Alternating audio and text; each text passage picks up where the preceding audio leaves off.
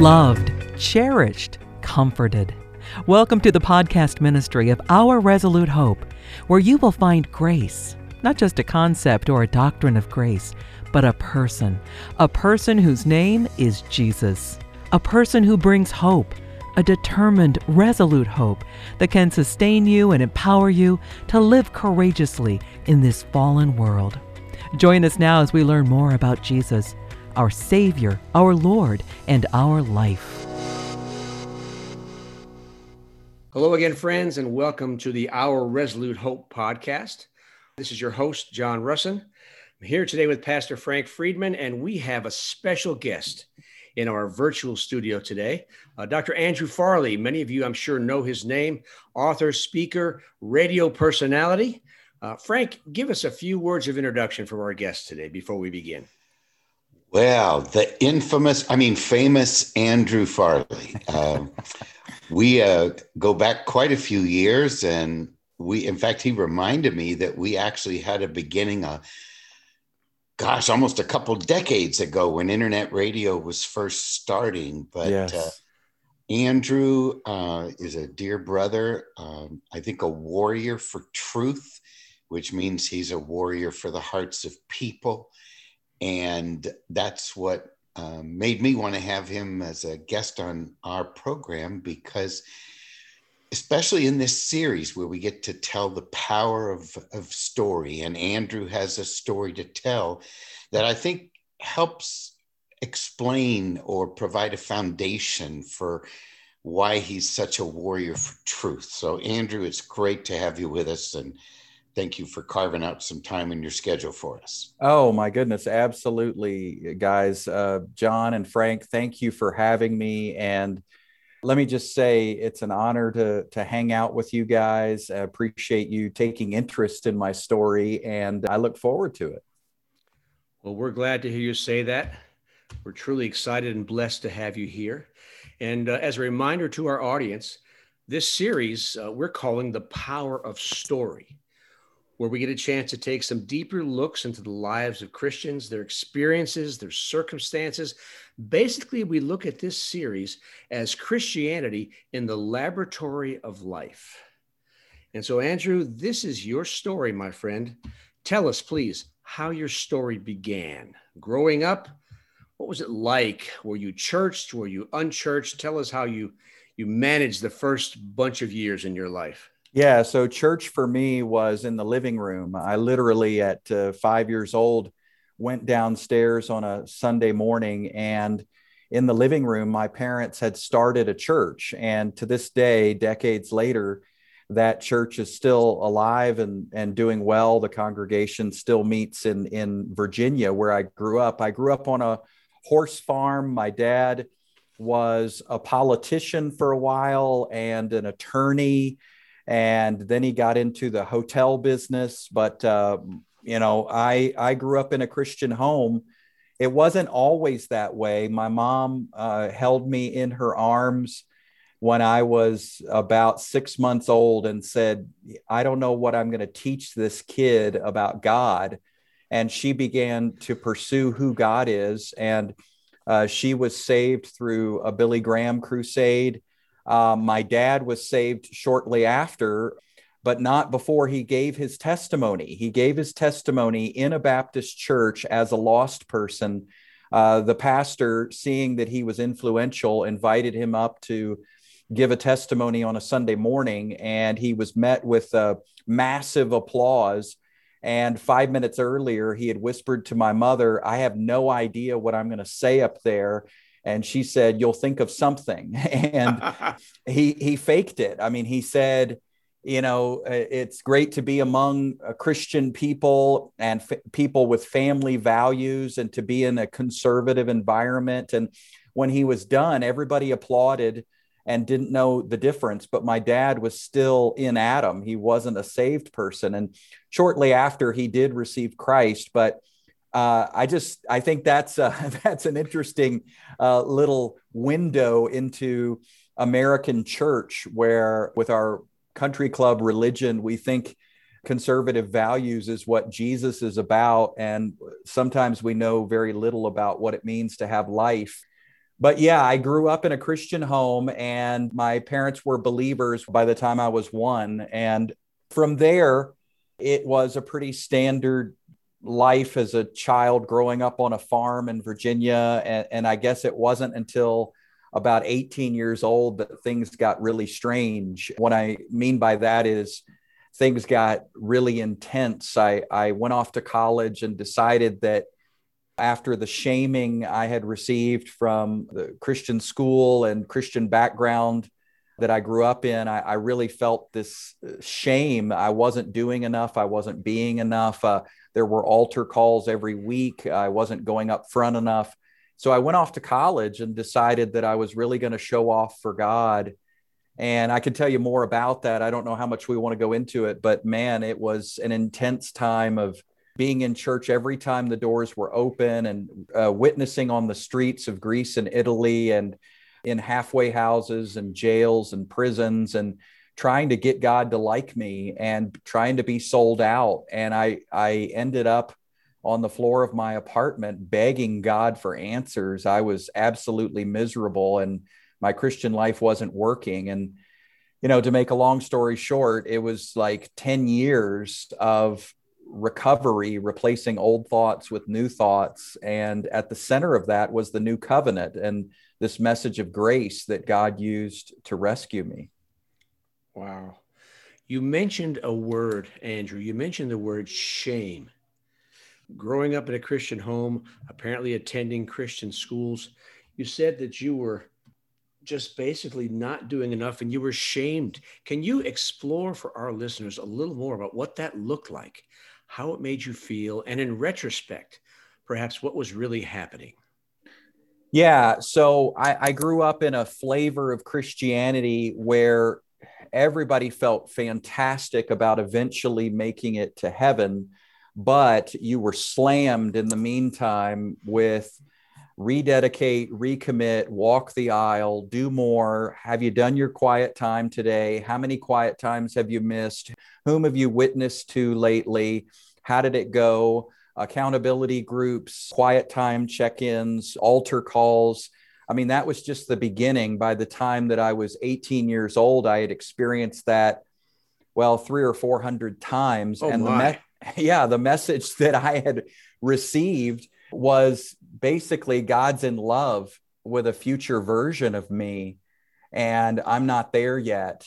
And if I could just get there, then he would be really happy with me. But right now he's frustrated, he's wringing his hands, and he's in love with this future version of me that is witnessing more and reading more and studying more and more dedicated and more sold out. So when I went to college, I decided I'm hitting the reset button and I'm going all the way. I'm going more than anybody I've ever known. And so I skipped all my classes. I was on the streets of Greece and Italy, evangelizing in other languages, trying to pick up as much Greek and Italian as I could in 6 weeks' time, going door to door and street to street. I was trying to live an early church experience, and nothing would stop me. My grades wouldn't stop me. My teachers wouldn't stop me. My parents wouldn't stop me. I was convinced that, at any cost, I was going to please this God. And at the end of it, I was depressed and disillusioned, and I was miserable. I mean, if I were being totally honest back then on the streets of Italy, I would have said, do you want to become a Christian and be miserable like I am? I mean, it was an invitation to join the army is what it felt like, and not a family, but an army. And so, man, I mean, I was absolutely devastated, quit university for 8 months, went home, got counseling, sought answers. And that was really the beginning of when I started to recalibrate and just started to admit, hey, I mean, this thing is all about me and what I'm doing, and it's not about Jesus and what he did. And I've got a me-centered theology, and it stinks. And I'm never enough, and I can never do enough. And And that's when the message of God's grace, which I had already heard, I mean, I'd heard it for a few years, God's grace. I mean, but it wasn't until I was desperate and my formula was broken. It wasn't until then that it made any sense to me. Yeah. Wow. Andrew, listening to you, if I could maybe synopsis it, you tried to become that future perfect you almost, Yeah.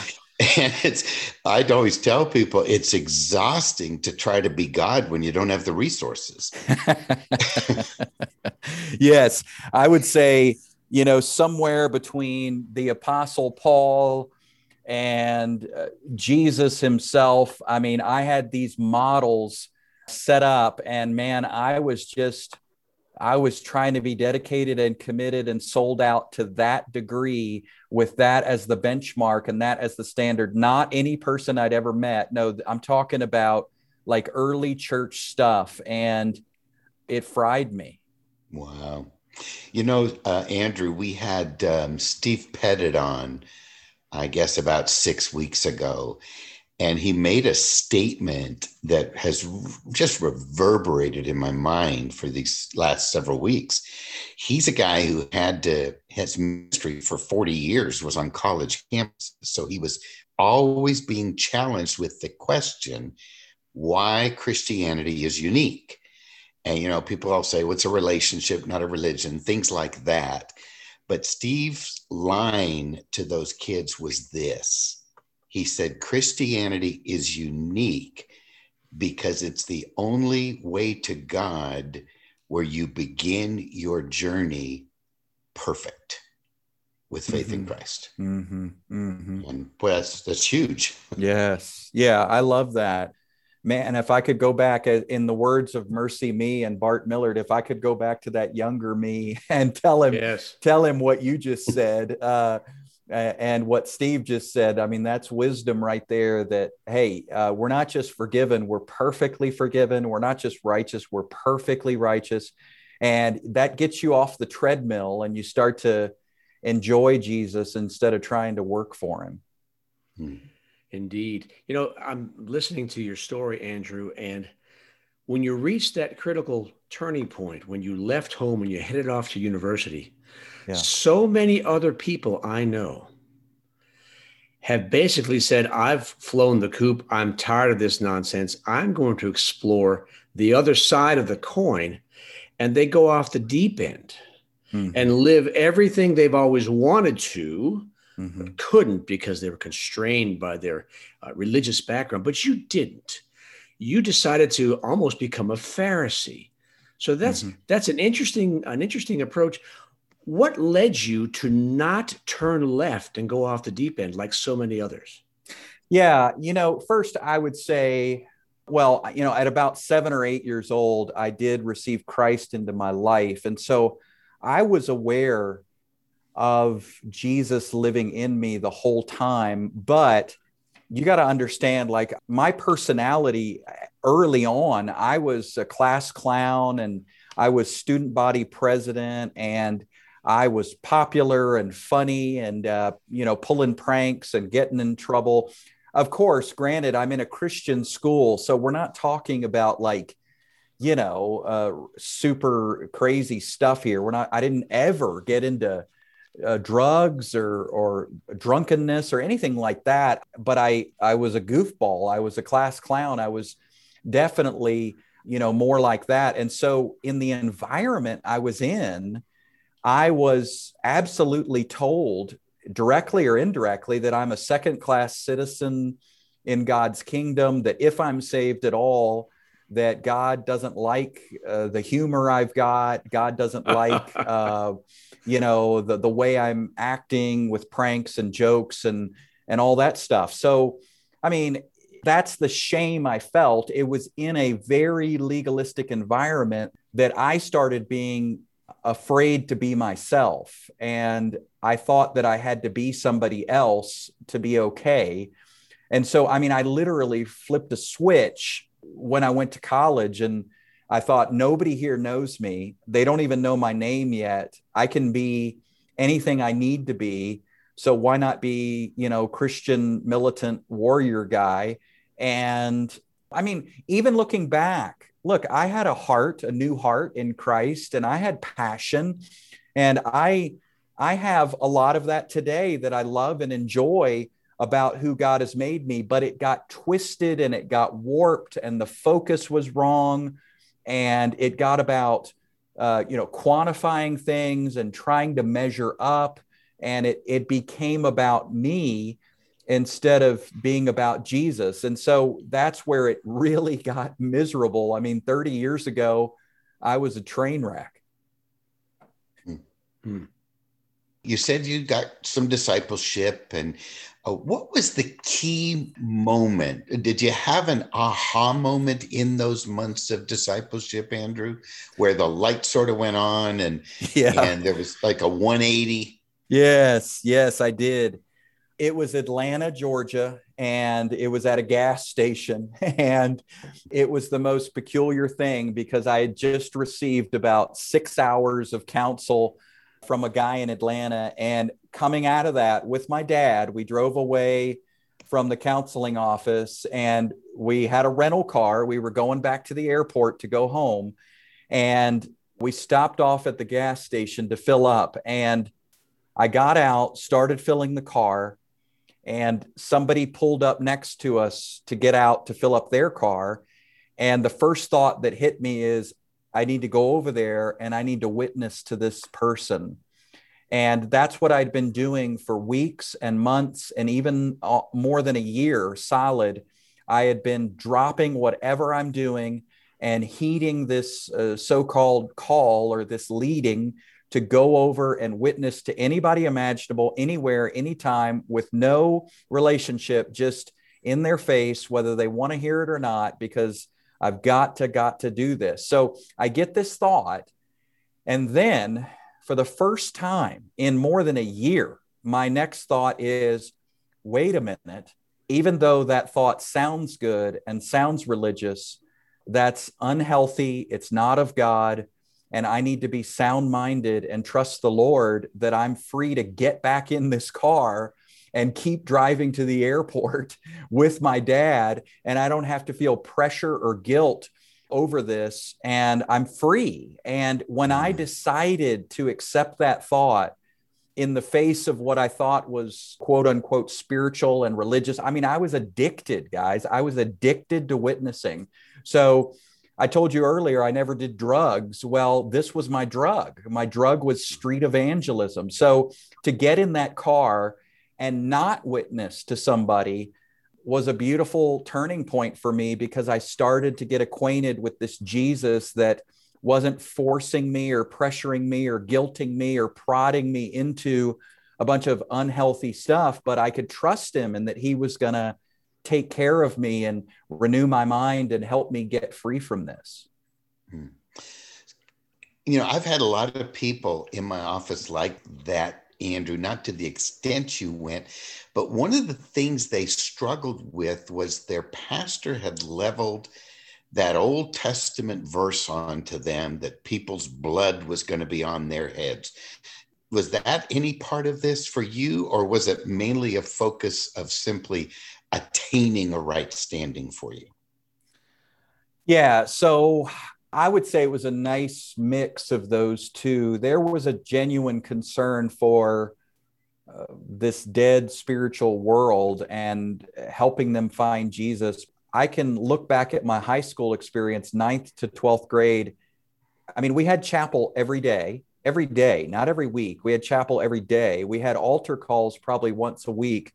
There were only like 300 kids in our whole high school. So, you know, there were 16 people, actually 300 in the whole school, 16 in my class, and only 5 guys, and 3 of them were named John. So how many times can you have an altar call for John? I mean, come on. We're having altar calls every week. We're seeing the same people go up and come back and go up and come back. And it just created this roller coaster emotion for all of us. And I think what I took away from that after 100, 200 sermons on please witness and please read your Bible, which you know what it's like, Frank. I mean, anybody can steer a sermon anywhere. So you read any verse from the Old or New Testament, you wrap it up with, here's the application. Please go witness more. Please read your Bible more. Please have your quiet time more. And we'll see you next time. And I mean, that was literally how every sermon ended. And when you've heard that hundreds of times, I mean, you just feel like a real zero. You just feel completely bankrupt of any value in terms of your relationship with God. So, man, I did it to get status. I did it to gain approval and status. And little did I know it would absolutely destroy any sense of fulfillment in my whole life at that time. Wow.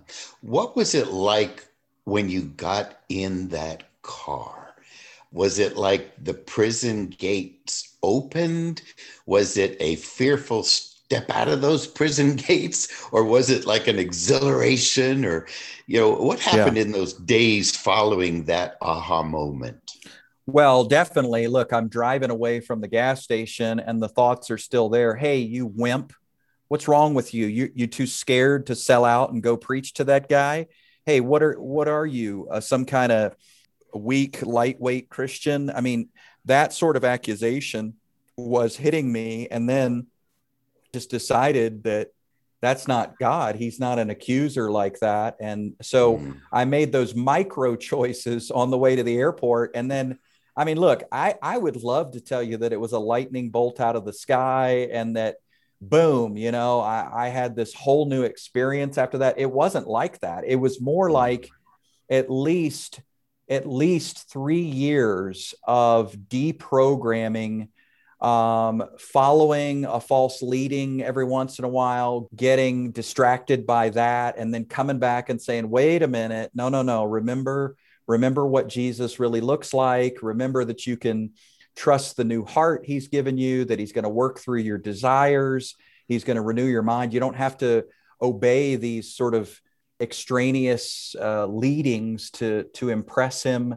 And that took me years to deprogram and to get healthy and start believing that God is good. I mean, just here, let me give you an example. Senior year, I had to take a religion course because it was required in our university. So I'm taking a religion course on the heels of all of this.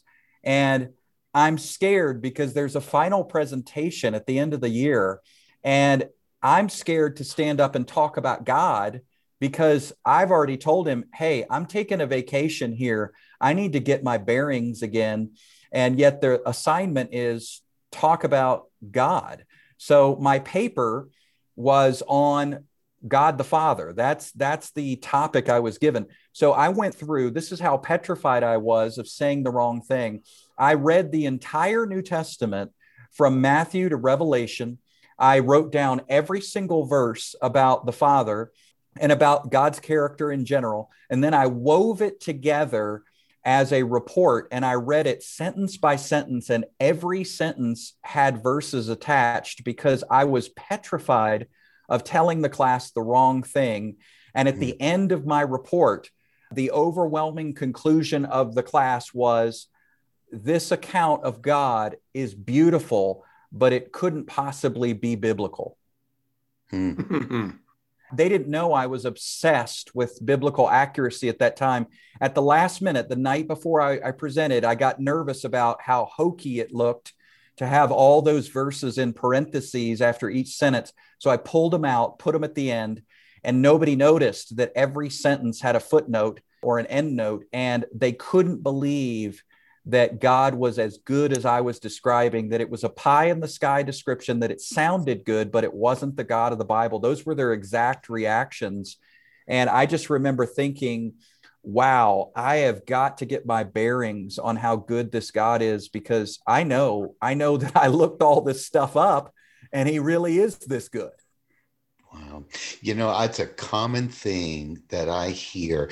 In fact, maybe I can back up, Andrew. I'm so glad you shared that part of your journey, that it took time, because I think so many people, even when they come into grace, have expectations that they'll walk in grace immediately. And it takes time not only to renew with truth, but to refute the lies. and lies we believe about God, about ourselves. And one of the common things I've heard when we teach the message of who God really is in a new covenant economy is they say, finally, I've found the God I always knew was there, but couldn't find in church. That's such a sad testimony, but Yes. Unfortunately, it's very accurate. Yes, it is. And, I just desperately needed to know this, guys. I had no bearings. I had no understanding of how to think in a healthy way, and, taking every thought captive. Well, captive to what? Captive to who? And what's he like? And what's his criteria for what's a healthy thought? So I just remember soaking in the book of Hebrews, soaking in the book of Romans, starting to realize my identity in Christ, and then just going absolutely extreme and drawing a line in the sand and saying, you know what, I am going to filter out this garbage that I've been thinking about God. And I don't care how pervasive the thought is, how loud the thought is, how familiar the thought is, man, if it's not lining up, I'm going to ditch this. And for my own life, my own safety, like I need to get a healthy view of the gospel and of God, because the enemy's tactic, honestly, was to get me on the streets, get me by myself, become a Lone Ranger Christian. And I had some very strange things happen where I'm pretty sure my life was threatened a number of times. I was witnessing in a neighborhood full of drug dealers. I got beat up, thrown to the ground, hit over the head with a 2x4, kicked by people as I was trying to get up and leave. I was in brawls and I was in physical danger. And I think that's the enemy's goal is to steal and kill and destroy. And I think that's what he wanted for me. And so I desperately needed a healthy, accurate view of how good God really is. I'm listening to you talk, and I know that a lot of our listeners will have had backgrounds, church experiences, upbringings very similar to yours. Mm-hmm. And you had your epiphany at your gas station moment when Father began to open your eyes, and you described the process. Can you tell our listeners who are struggling with the same legalistic deceptions that you had what you did? Can you give them some first steps, some hope to hang on to? How do they approach the fact that they think there's truth out there, they think they know what it is, but they're struggling so hard against the bondage that they've been carrying for so many years? Can you give some insight to our listeners about that? Yeah, I would just say, please expect the extraordinary. When it comes to forgiveness, this is off the chart stuff. Imagine being forgiven for your next sin and your next sin, even before you dream it up, your next sin and your next sin, and then next week and next month and next year. Like, that's how radical the gospel is, and that's how good it is. So expect the extraordinary. When it comes to living under grace, we're not just talking about grace for heaven. We're talking about grace for today. Grace for today. You're okay no matter what. You can't ruin this. You can't mess this up. This is, scale of 1 to 10. This is an 11. You've got grace before you and beneath you and behind you and on every side. Like Romans 5 says, we stand in grace. We're surrounded by grace. It's grace upon grace. So, you talk about the identity we have. Here we are preaching little sermonettes, I'll call them, little wimpy, innocuous sermons about getting closer to God. And then you crack open the Bible and it says you're one spirit with the Lord and you're united with him.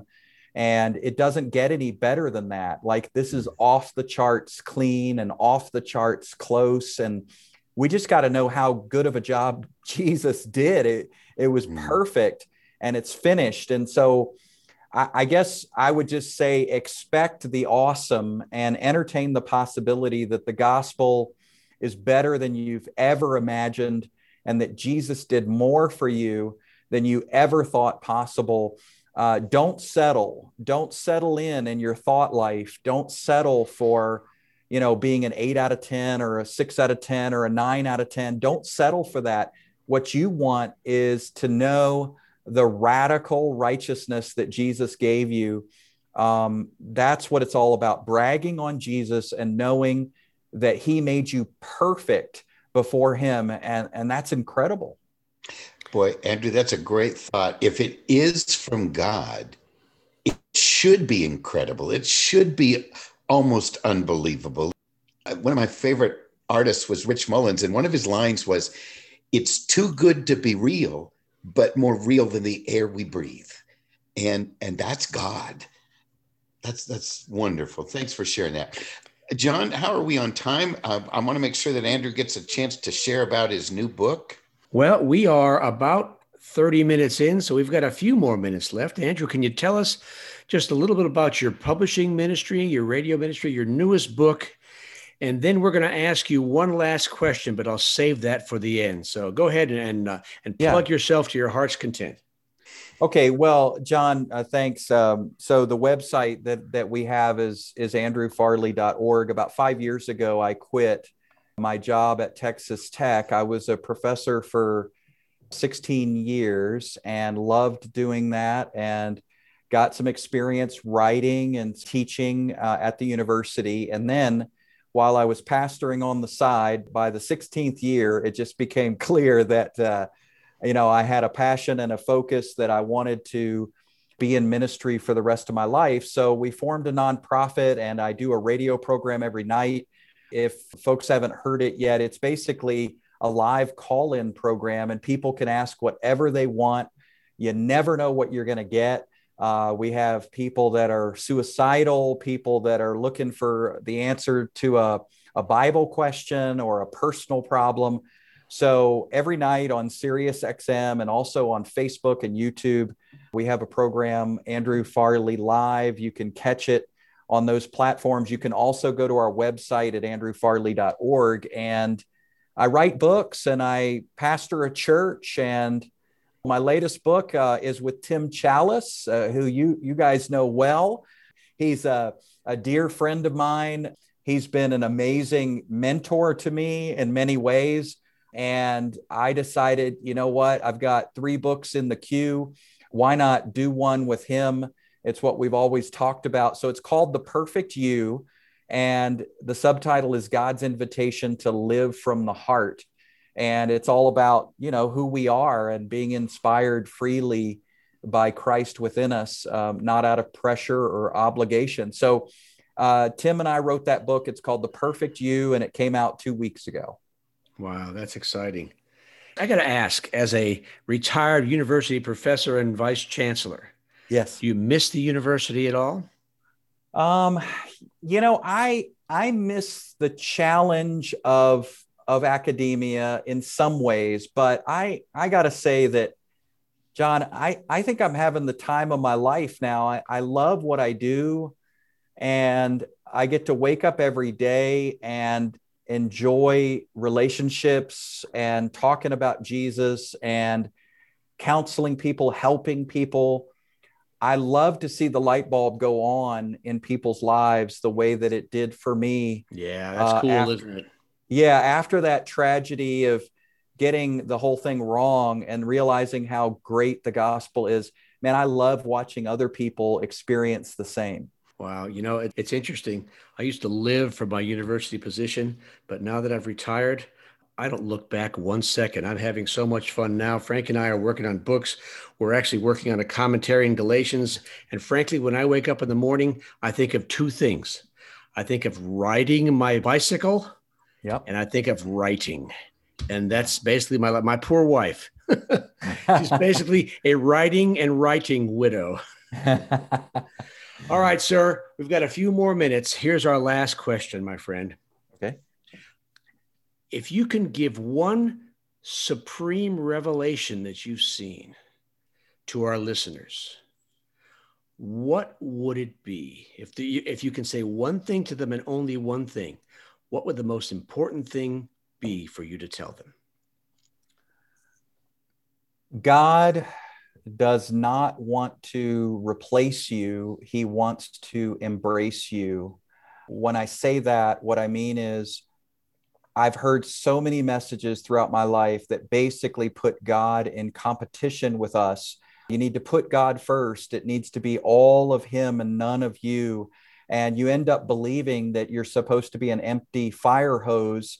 Even when we say Christ lives through me, some people can get the wrong idea about that. And so it has meant a lot to me, John, just to realize Jesus is not the new creation. He made me a new creation so that I could be compatible with him, a perfect fit with him, so that it could be all of him and all of me together in a beautiful union. It's kind of like the Old Testament story of the burning bush. The fire did not consume the bush. What I'm saying is Jesus doesn't consume our humanity. We're not an obstacle. We're an instrument. And we're invited. We get to be part of it. I mean, lastly, I would just say, look, God already had all of him and none of us. It was before the creation of the world.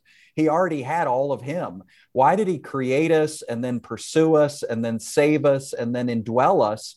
It's because we're invited to the table to feast on his goodness. And I think that when Christians start seeing themselves as partners with him, in union with him, that we get to be ourselves and express Jesus at the exact same time, we're the only ones who get to do that. Wow. Great thought. I love your picture of the fact that we're not just an empty hose that channels the water of Christ. We're joined with him together. We're a brand new creation, part him, part us, doing things that only we can do together. That's a Amen. Great word picture.